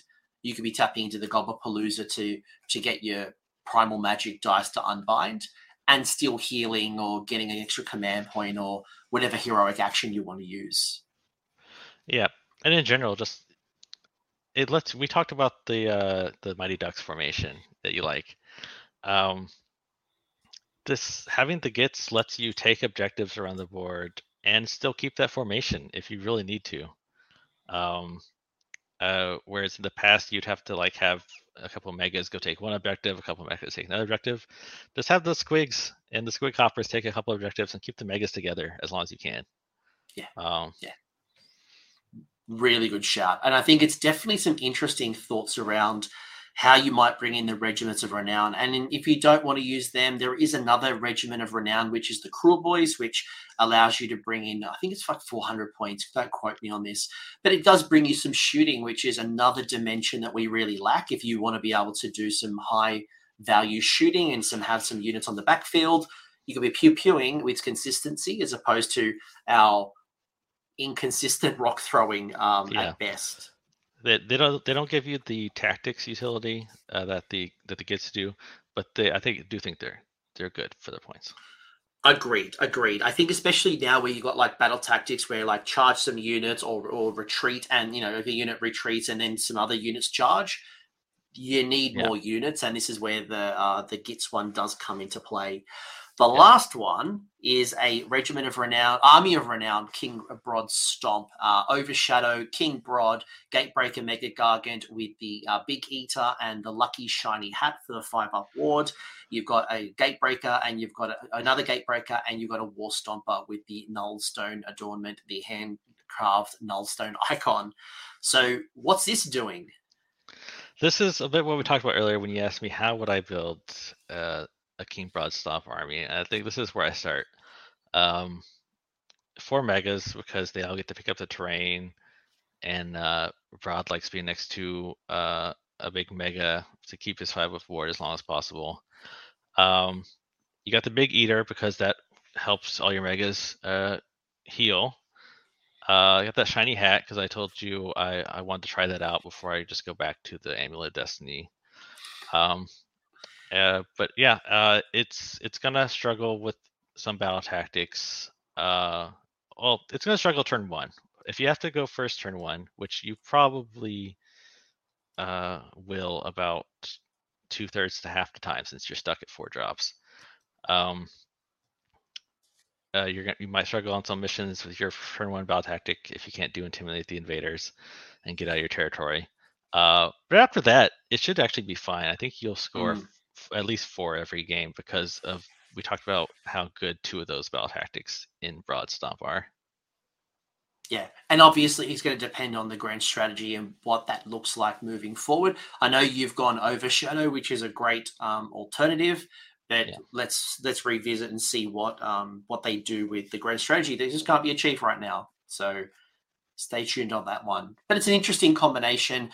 I personally probably feel a bit weird running 4 megas at the moment. I think as much as I love running 4 megas, maybe I've got a little bit of a crutch right now with 3s, like having some babies. And but at the same time, if I'm not using Make the Land Trumble, maybe I don't need to have Yeah. maybe I don't need the babies. And does that change?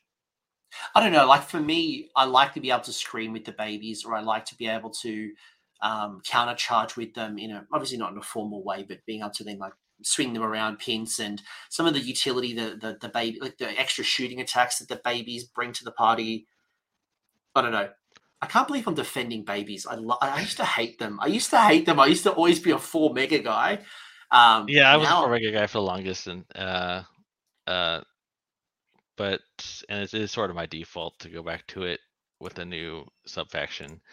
But I think when you're playing King Broad Stomp, you're just playing for primary points and for hitting things. The 2 rate breakers with the King Broad can do some good damage. now that the gate breakers are down in points, and that was always one of my challenges, was that the gate breakers were like 525 or something, and they were always like you made a list with 2 gate breakers and Broad, and you never had enough points to get another mega. So it was always like 3+1 or 3+ something. And sometimes I'd run a list with like 1890 just because I couldn't afford anything and nothing else fit into that slot. But there's been enough points discounts between even the babies to all the big boys. Um, there is a bit more list flexibility, which is super neat. Yeah, we have seen some people doing fairly well with just 4 gate breaker mega grinds now, since you can fit 4 of them. Yes. If you get some good matchups where and you're playing breaker tribes, so you have +1 to hit against a bunch of stuff. You can do a lot of damage and do well. I have considered that. Or you could do 3 and the Regiment of Renown, right? Because that is exactly Yeah, 500 points. So when you're playing the that, Regiment around, like the megas that you take are kind of to taste. Just uh, I had the War Stomper in there because I personally like Triumph vids. I want that Triumph as much as I can get it. I don't want my opponent to get +1 to wound against me. But you see people playing Beast Smashers or Kraken Eaters or King Broad that army, and it works. It works great. yeah, I think that's the great thing, right? Is that there is no one silver bullet with this list. There's a lot of flexibility, and ultimately it depends on your style. And if you want to go all smash, if you want to go defensive, if you want to, obviously how you're thinking about, and I think that's the right way to think, is about how do I score my battle tactics, as opposed to what is ultimate smash, because smash only Yeah. gets you so far. When you drop your battle tactics, you've got nothing for turn 1, turn 2. You have been in combat too long and you've got nothing for turn 4 or turn 5. So really think about that. And it's often why I think about durability as opposed to smash. As much as I love, what is it, the mantle? What's the stupid universal artifact for +1 to wound? Manticore Venom. Manticore Venom. As much as I want to put Manticore Venom on my Gatebreaker, I still rather putting 5 extra wounds and an artifact to give it a ward. It's anti-me, but the longer I have that mega on the table, the more pain and objective scoring I'm doing. Yeah. Is there anything else you want to share at this particular point about Gargants, or do you want to bring us home? I think we've covered Gargants pretty extensively now. There's a lot of interesting options we've gained in the last year and more of what we can put in the army and how to play it, and even just this weekend getting this new Dawnbringers book, another new way to play it. Yeah, I think we're. I think look, I think we're optimistic, right? I think whether you use this book or not, do I think you need to use this book to be super competitive with King Broad Stomp? No. Yeah. Does it bring something a little bit different to the table? Absolutely. Does Chris show you the Regiment of Renown from the kits actually brings a different dimension? Yes. So I think there's a lot of cool options, and it's your play style and what you like, and how your local competitive scene, or even like the global meta, how it kind of moves along the way. It's probably one thing I'm excited about, is that at times it felt like we had no options. now it feels like there's a lot of cool options. So for that, I'm excited. But Chris, before I log off and go to work, is there anything that you want to any people you want to shout out? And if people want to chat to you more about Gargants, where can they find you? If you want to yell at me about Mega Gargants and how I'm wrong or whatever, I'm on Discord, the AOS Coach Discord. You can find me in the Gargants or the Gits channels usually. Just Chris S there, and then sometimes I'm on Twitter or X or whatever it is now at Danimo25, but I don't really post there much. Just reading it. But I think just yell loud enough the Gargant channel and the Coach Discord, and I'll might see it. You'll be summoned. But where they can also summon you is in your local community, which is here in Houston, the Grand Alliance Houston. If you're in the area, it's a great community for playing games. We're hosting this weekend Hammerfest, great big 82-person tournament at the moment. Or there's also the broader Texas Masters scene. Texas Masters, let me make sure it's .com. Yes, TexasMasters.com or Texas. I'll put the link in the episode. Like, the Texas scene is incredible, and I've had so many people from the Texas scene on this channel. At least four GTs a year, spread out around Texas, and it's a great scene. Lots of great players. If you're in the area or you want to fly in and play, I really recommend it. Awesome. Well, Chris, thank you for your time. I hope Gargant players, you aren't feeling like we've been left out in the dark, because I'm a Gargant player as well. I am excited both to try the new King Broad Stomp, to try some of the Gits builds, but also, just because we don't play with the Primal Magic dice or Entorian Locuses doesn't mean the game has left us behind. Actually, I think there's a lot of cool things we can play around with. And my personal experience, and I had a game against a Suns player recently where I was playing Gits, they were playing Suns, Jonathan. If you're listening, I know you're listening. It was a really tough battle. Like, it's my Gits players, even though I had Entorian Locuses, even I had cheap Wizards and Blizzard and Hoarfrost, it was tough to pull them down. And my list was not built to handle and pull down like 35 to 40 wounds in a single turn. And I think a lot of armies are going to struggle outside of that. So leverage that to your advantage, and you'll be rewarded for your good play. Folks, that's all. I hope you enjoyed the stream. Chris, you going to say something finally? No, I think you cover right there. Well, we have a lot of surprising amount of play in the current GHB, and we might not get all the toys the other people get, but we get to smash the toys, which is also fun. The best smash. If you enjoyed the episode, don't forget to like and subscribe if you're new to the channel. I appreciate your help. We just achieved 20,000 subscribers, so big milestone tick onwards up to 100,000 probably is the next milestone. Long jump, long stride. But thank you all. And if you want to chat more about Gargants, Chris is in the Discord. Link is in the episode description. And until next time, I was going to say shoot the heroes, but let's throw rocks at heroes. Let's just throw things at those stupid wizards. All right. Thanks, everyone. Thanks, Chris. Thank you. Thanks for hanging around until the end. I hope you enjoyed that video and you walked away with a few new ideas. Now, if you did, I would love it if you pressed like on the video, as well as left me a comment with your thoughts. The conversation will continue over on Discord, and the link is down below in the episode description. I also want to give a massive shout out to the AOS Coach patrons and YouTube members who are supporting the channel and the growth that you're seeing here. So cheers, you are all bloody legends. And until next time, don't roll a double one on a spellcast.